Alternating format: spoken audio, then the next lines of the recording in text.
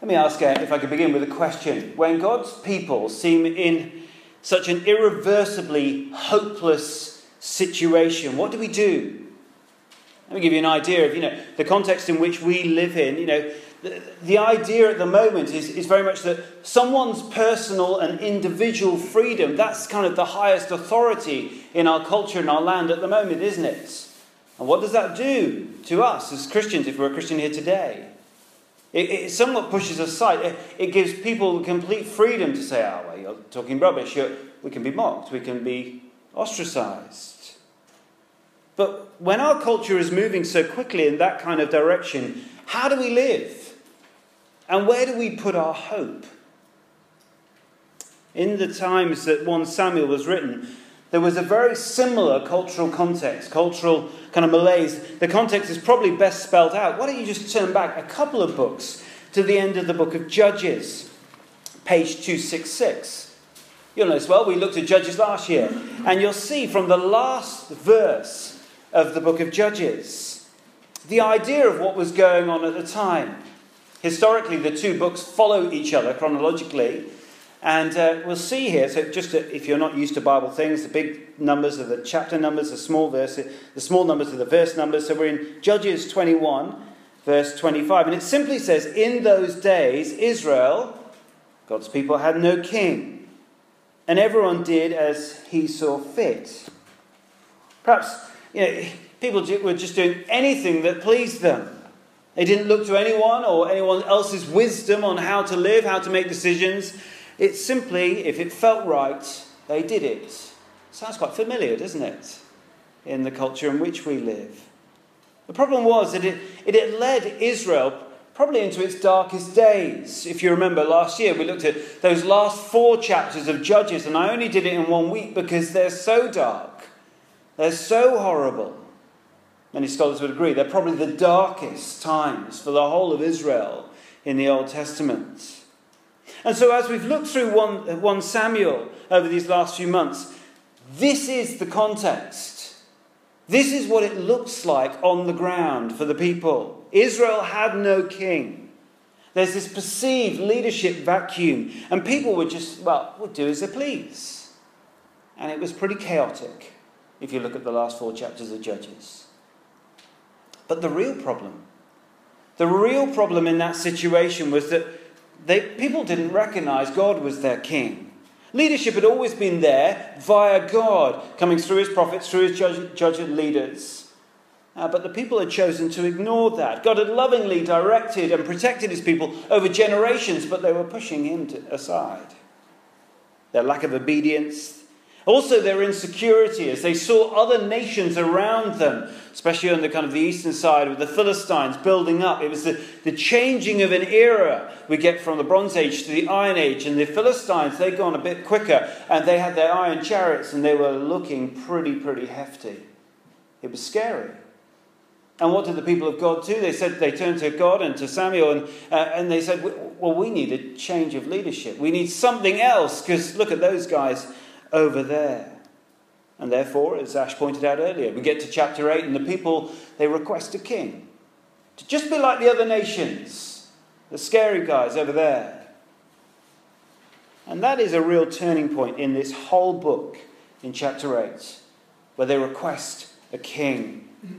But let me say, I think it's probably the motivation behind the request that is at the real heart of the book. The people didn't trust God's rule. And therefore, whose rule and whose word are they going to trust is kind of, that's the big issue within the whole letter. I've put down on your outlines, you'll see there whose rule, whose word. And I've put option 1, 2 and 3 because both books, 1 Samuel and 2 Samuel, they were one book in the original, called 1, and sometimes later they were called 1 and 2 Kingdoms. But here, the same kind of options go through both books. Option 1 is there's no rule, there's self-rule essentially, as we see at the end of the book of Judges. Option 2 is, we're going to turn, like they do in chapter 8, to a human king. And option 3 is to trust God as king. Through in his word, through his prophets, and through his judges. Option 1, self-rule. Option 2, human king. Option 3, God as king. And what we see through both books, actually, is this sequence from option 1 to option 2 to option 3. But the problem is, they keep going back to option 2. 1 Samuel actually begins very positively. Do you remember the birth of Samuel? You get the song of Hannah. It's a very positive start. Samuel's the last judge in a line of judges that began with Moses, and you get the famous ones of Gideon and Samson. You probably remember them. But Samuel's ministry, certainly those opening 8 chapters, 9 chapters, it's centered around, well, hearing, speaking, and obeying God's word. And he sets the theme very positively at the beginning. Samuel may have his name on the book, but he's not the central character, though. Human character. 1 Samuel is the record of God's people rejecting God and his word. And as we've heard, requesting this other rule. And they get that, don't they? They get the anointed one, the king, Saul. And that is the life, if you like, that is mapped out in its entirety throughout this book. He's the main character, if you like. And so let's just quickly run through some of Saul's life, just so you can remember it. We've gone through each of these chapters I'm going to mention now. So you get a kind of broad outline before we get to his end in chapter 31. So just think back. If you want to turn to them, or we write these passages down and have a look later, you're more than welcome. So you'll remember in chapter 10 where Saul is anointed as God's king. Literally there, he's the anointed one. And in the Hebrew, that is the Messiah. Okay? We know where that comes. We know where we've seen that again. In the Greek translation of the Old Testament Septuagint, he would be called the Christ. Messiah, Christ, same words. But as we see in the history of the first Christ Messiah, that is Saul, we've seen again, week in, week out, haven't we, that we long for the ultimate Christ Messiah. That is the Lord Jesus Christ. Yes, there are high points in Saul's reign. Do you remember in chapter 11, where he wins a great victory over the Ammonites? Now, I want you to clock that. If you've been a little bit tired, because it's quite warm in here, isn't it? I know we've got every window open. Clock that. Chapter 11, victory over the Ammonites. We'll come to that later. But Saul, he's outwardly everything the people wanted. Victorious in battle against the Ammonites in chapter 11. Chapter 9, verse 2, for example, tells us that he's a really impressive man. A head taller than all the others. So the point there is that Saul looks the part. He had, the people had their kind of pin-up king.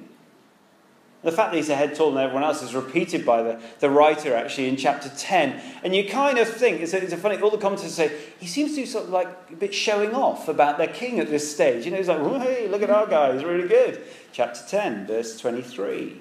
He's an outwardly impressive man. But after chapter 11, it's a bit of a downfall. It's a very slippery slope. And that continues then on for the next 40 years. Until we see in chapter 31 on Mount Gilboa. So Saul was impressive to others, but hear this because this is so important.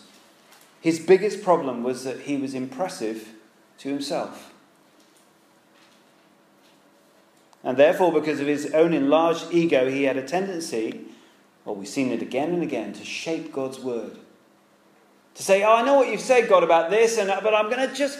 You're not that serious about that. I'm just going to change it to how I want to, because I'm the great king, the anointed one, the Messiah. It's a classic self-deception, really. In chapter 13, he disobeyed Samuel's instruction to wait regarding a sacrifice. And the fact that he continued may just seem a small, kind of a trifling of God's word, really. But in ignoring God and ignoring Samuel, he shows that he just trusted his own wisdom over and above God's wisdom. And as a result, in chapter 13, verse 14, if you want to have a look at that, chapter 13, verse 14, Samuel declares to him, it's a very sobering verse, that Saul's kingdom will not endure, he says, and I'll read on, he says, the Lord has sought a man after his own heart, God's heart, and appointed him leader of his people. He's speaking of David there, of course. But you've not kept the Lord, because you have not kept the Lord's command. Very sobering. And then you get to chapter 15. Saul once again disobeys God's clear command. And you get to chapter 15, verse 30. And it hits him. He's caught out. But even in that verse, if you want to look at it, you can. But I'll read it to you in a moment. You see his heart. He says, I've sinned. I've been caught. But then he says, please honour me before the elders of my people and before Israel. See, still then, Saul having been caught out, he's more concerned about what the people think, what the powerful elders think, rather than what God thinks. His heart was not for the Lord. It was for his own reputation. He's not fit to lead God's people. Now, of course, it gets so much worse, doesn't it? In the last few weeks, as we looked at his life, he's so passionate to get rid of the King David, promised anointed one. In chapter 22, he orders an Edomite, pays for an Edomite, to kill all the priests of the Lord because one had kind of entrusted himself to David. And then we got 2 weeks ago to chapter 28, and it's like at the lowest point it seems. He consults a medium. He travels to this place called Endor, risking his life to go around the Philistines as they camped on the plains of Eshteron. And he finds this woman because he's got this deafening silence from God that was haunting him. And the only place he could turn at that point was a witch. Could it get any more desperate? Yes. And that's what we see in this last chapter, isn't it? Do you remember I said at the beginning, when God's people seem in such an irreversibly hopeless situation, what do we do? How do we live? Where do we put our hope? Well, I think this final chapter gives us some options. And I guess our prayer ought to be that we respond appropriately as we see both Jonathan and David and how they respond in an irreversibly hopeless situation.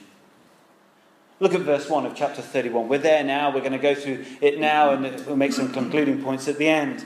Verse 1, it's a bloody synopsis, really, isn't it, of a situation.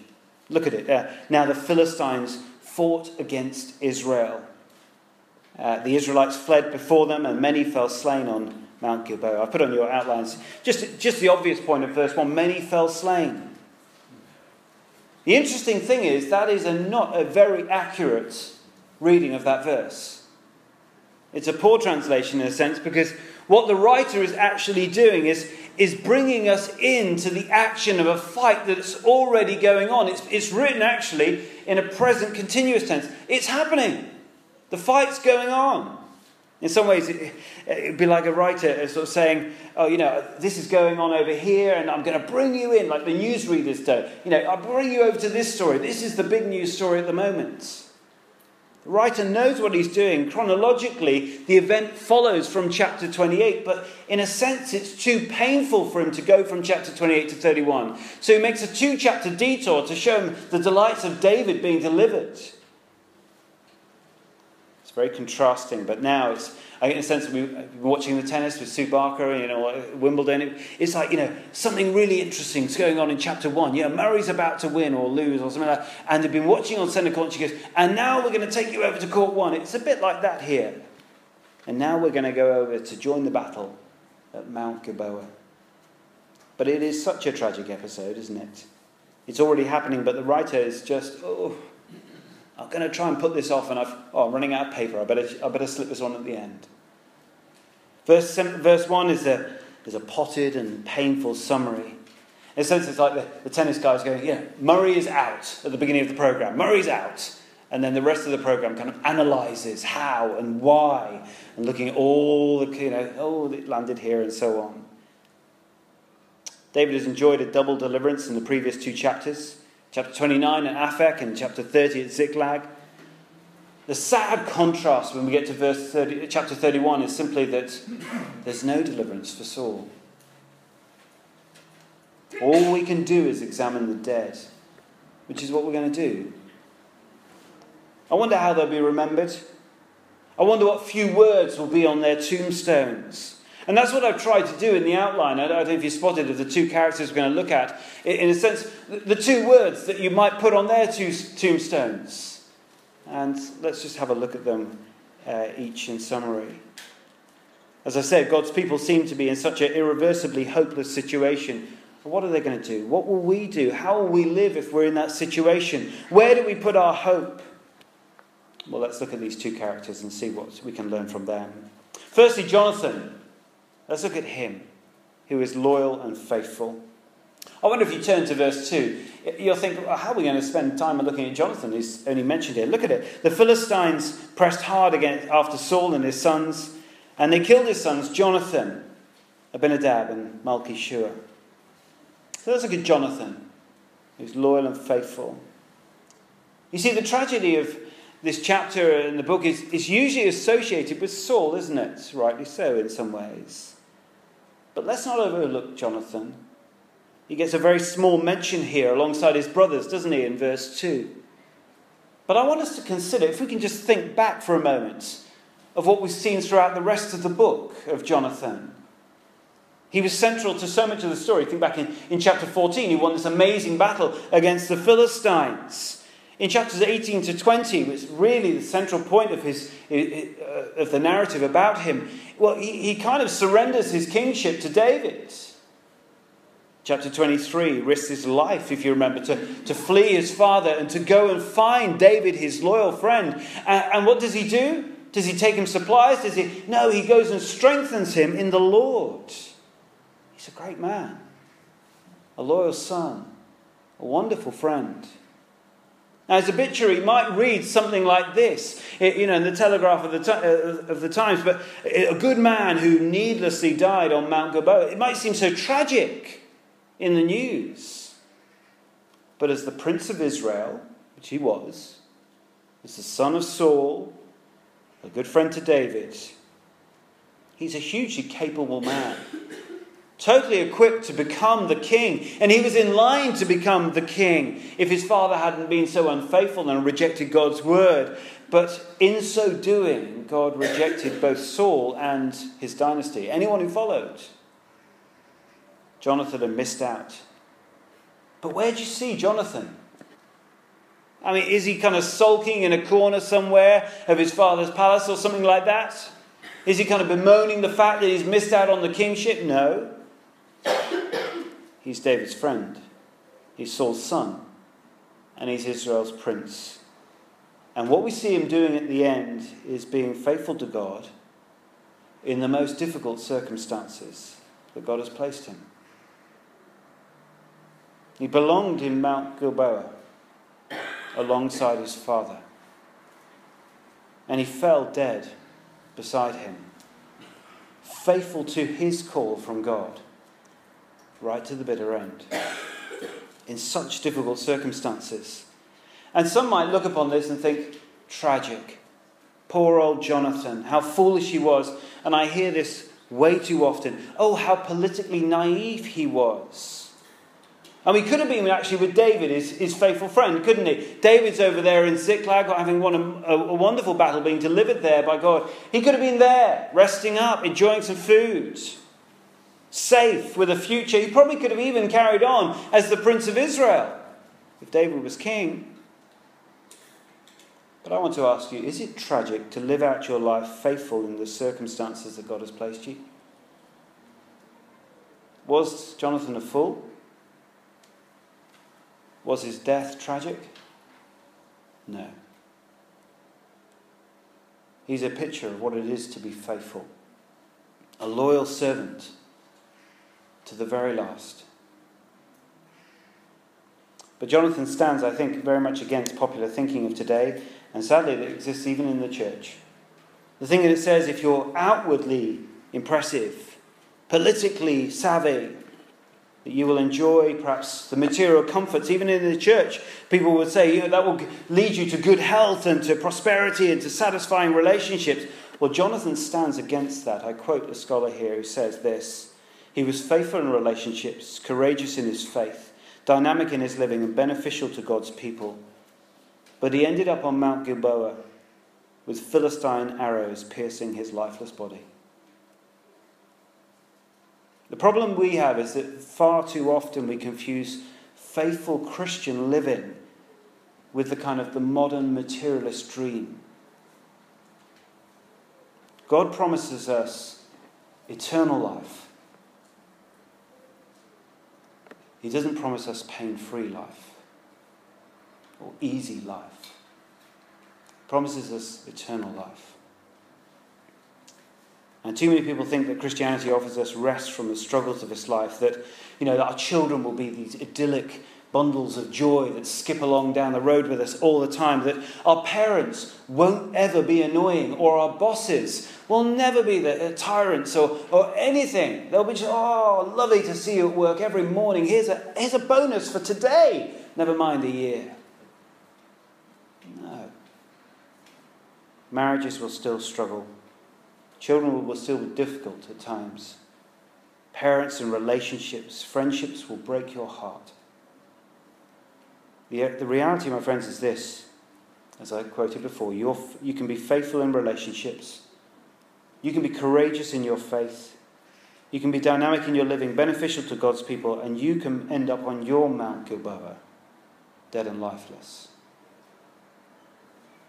But Jonathan was a faithful son and a servant of the Lord. So therefore, please, please, please, do not confuse being faithful to God and what that looks like. It does not promise you an easy life, but it does promise you eternal life. When Jonathan was faced with such an irreversibly hopeless situation, he was loyal and he was faithful to the end. Let's look at Saul, shall we? Very quickly now. Verses 3 to 10, 2 words. What would be on his tombstone? I wonder it was something like this: humiliated and defeated. It's interesting that the writer simply has a kind of a flurry of kind of words that he kind of brings together here. He's dead, he's dead, he's dead, he's died. 3 times he's mentioned here, just so we get the idea. The picture being painted as a failed and humiliated king. Wounded and fearing the overwhelming power. Why don't you just cast your eyes down to verse 4? You'll see there, you've got Saul. He asks his armor bearer to kill him. And many of you, if you remember back in Judges, you got the idea what's happening here, haven't you? It mirrors the unanointed king, that is of Abimelech, who asked for the same thing to happen, his armor bearers to kill him, and they obliged. But here we see God's anointed and his armor bearer, probably because he is God's anointed, would not oblige, and therefore Saul fell on his own sword and died, defeated. In his mind, we see in the text, he's probably doing it for self-protection, isn't he? Because if the Philistines caught him, they would have probably tried to keep him alive and humiliated and drawn out the pain for even longer. I won't go into the graphic detail that history tells us, but it's horrible. We can be left in no doubt, though, can we, that Saul and Israel have been defeated. The kingdom of God looks like it's in a situation of irreversible hopelessness. But the real tragedy, the real failure, the real humiliation is not actually concerning Saul here, I don't think, but rather the idolatrous system that Saul and Israel had trusted. Do you remember, Ash pointed out, back in chapter 8, we want a king, we want to be like the other nations. We want to trust that system rather than you, God, alone. They think they need this new system. The issue is defense, and they see the solution as getting this human king to be like everyone else. But now at the end of this book, what is God doing? He is crumbling the nation and its leaders by the means of an enemy. Look at verse 9. They've cut off Saul's head and fastened his body to the wall of Bethshan. They've even proclaimed the news of his death throughout the Philistine temples. And you can imagine the glee as they did that. The Philistine, BBC headline would read, Israel is defeated. Their king is defeated. Their God is defeated. Because that's what everyone would have done in those times. If you kill the king, if you win a war, your God has lost. He is dead. The Philistine god Dagon would be, kind of proclaimed as the great victor in the temples. I guess this should be a sobering warning to us. When we put our ultimate hope in any other system, in any other person, anything, apart from God, the living God of the Bible. Because the warning here is that God can and he will use all circumstances to lovingly restore his people and to bring us back to trusting him and his word, his rule, his love. Oh, this can be painful. God's people had ignored him, though. They doubted his loving rule. They wanted a king, but now the king was dead and he's nailed to a city wall. And God's people here, as I said before, they seem in such a hopelessly irreversible, kind of horrible situation. In Jonathan, we've seen loyalty and faithfulness to the end as he trusted God. He put his hope in God in and through difficult circumstances. In and through Saul, we see a humiliated and defeated man, and who's ignored and manipulated God's word again and again. He trusted himself. He put his hope in himself, in the system of him being king rather than God being king. And what are the consequences? Devastating. We're going to finish here with just the last 3 verses. And they offer us a glimmer of light. The glimmer is found in these people of Jabesh Gilead, who I've put on their tombstone, just to keep that theme running. They're brave and loyal. They're brave and loyal.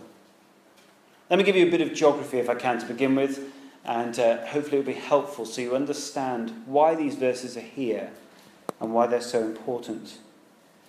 Bethshan was a few miles east of Mount Gilboa, where Saul had been killed. And it's, remember this, it's west of the Jordan River. Okay? That's where he's been pinned on the wall. Jabesh Gilead was about 10 miles southeast of Mount Gilboa. The important thing was it was on the east of the Jordan River. Now the men of Jabesh Gilead, they hear what has happened to Saul. He's been dead, he's been pinned on this wall. So we see in verse 12, look, the valiant men of Jabesh Gilead, they journey through the night to take down the bodies of Saul and take them back to Jabesh Gilead. And they burn him and they honour him in that way. And they bury his bones. Why, though? It's an odd, isn't it? It's an odd little tale at the end of this book. Why is it here, do you think? I think it's here to show that they hadn't forgotten. And it's here to remind us that we must not forget. They had not forgotten. I told you to remember chapter 11, didn't I? I asked you to remember it because they remembered, the people of Jabesh Gilead, that there was a man called Nahash, an Ammonite, who was going to destroy them and who promised to mutilate their warriors. Jabesh Gilead remembered. They remembered that Saul heard of their plight. And what did they do?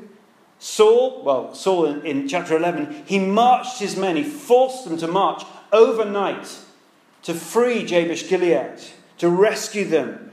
They hadn't forgotten Saul's finest hour. Saul's reign as a king began with his deliverance of this town, of Jabesh Gilead, and now it is ending in chapter 31 with Jabesh Gilead's deliverance of Saul's rotting body. The point is, they hadn't forgotten. Saul had been unfaithful to God. They probably knew that. But it didn't change the fact that God had used Saul to deliver them from the hands of Nahash. They hadn't forgotten. And this is probably the only tender glimmer of light in this whole very dark episode at the end of this book. But the point is, this is right. They do a good thing.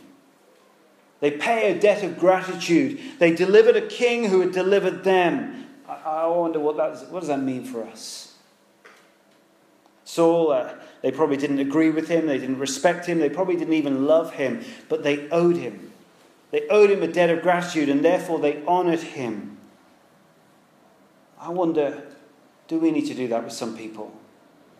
You know, you may have a struggling relationship with a colleague or a boss at work.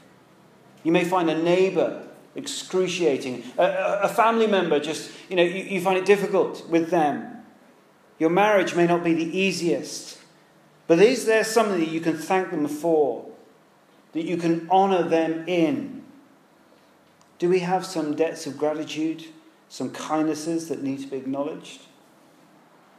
When did you last thank your parents, for example, for who they are and what they've done and what they've sacrificed for you? You know, if you're married, when did you really spell out last for your spouse what they mean to you? The men of Jabesh Gilead cared enough to risk their lives to deliver a dead king who delivered them. They owed him, and therefore they honoured him. They were there, and they had not forgotten. Everyone agrees. This points to some other people. These men point us to some women who also had a dead king, and there wasn't much that they could do, but they were there, and they were incredibly grateful. They stood and they watched their king, a far greater king than Saul. They stood and they watched him as he was crucified, and they could not do anything, but they were there. They were there in gratitude, and they did what they could because they had not forgotten who he was. I don't know if you just turn to the next chapter, 2 Samuel chapter 1. You'll see that David there likewise will not let us forget. He laments the death of Saul, and the people of Jabesh Gilead honour his death by burying him under a tamarisk tree in Gilead. Just flip back. It's an extraordinary last verse of 1 Samuel 31. They bury him under a tamarisk tree. Oh, do you know why that? It's the same tree in chapter 22 of where he would sit under a tree with his spear in his hand and lead his people with great strength and power. And he was the king. It's a powerful picture that now becomes a picture of pity as he's buried under that same tree. As we close, I want us to finish our time in 1 Samuel very thankful and very joyful, because we do not put our hope in a Messiah, Christ, an anointed king who ignored God's word. We put our hope in a king, the Christ, the Messiah, who always trusted God's word, his Father's word, who was loyal to the end like Jonathan. We do not put our hope in a king who was humiliated and defeated and buried under a tree of shame. We put our hope in a king who, yes, hung on a tree, a cross of defeat and shame, but we put our hope in a king who was raised, who was vindicated. And that makes all the difference, doesn't it? I want to ask you as we close, do you know that king? That risen, glorified, exalted king. His name is Jesus. And he longs to have a relationship with you. For life now, it's not offering a pain-free life at all. But he is offering eternal life. And perfect relationship with God, who made you and who sustains you. If you want to know more, please do come and speak to me or Ash. It would be our greatest joy and greatest privilege to show you the joy of knowing the great King, the Messiah Christ. His name is Jesus. Let me pray.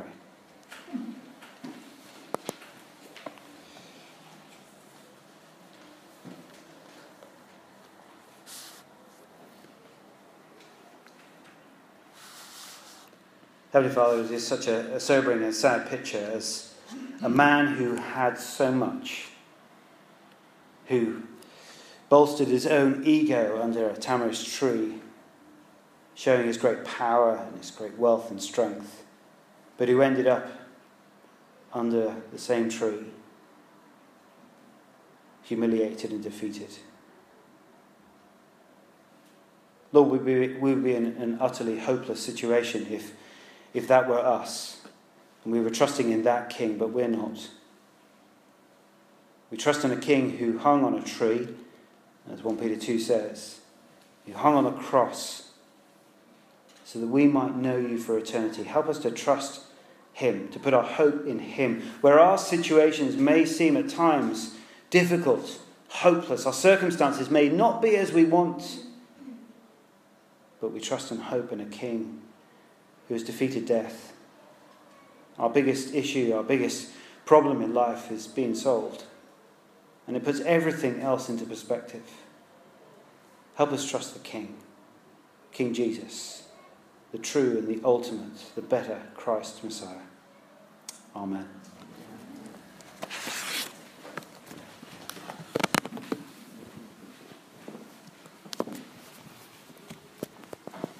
Something tragic, isn't there, about following a king who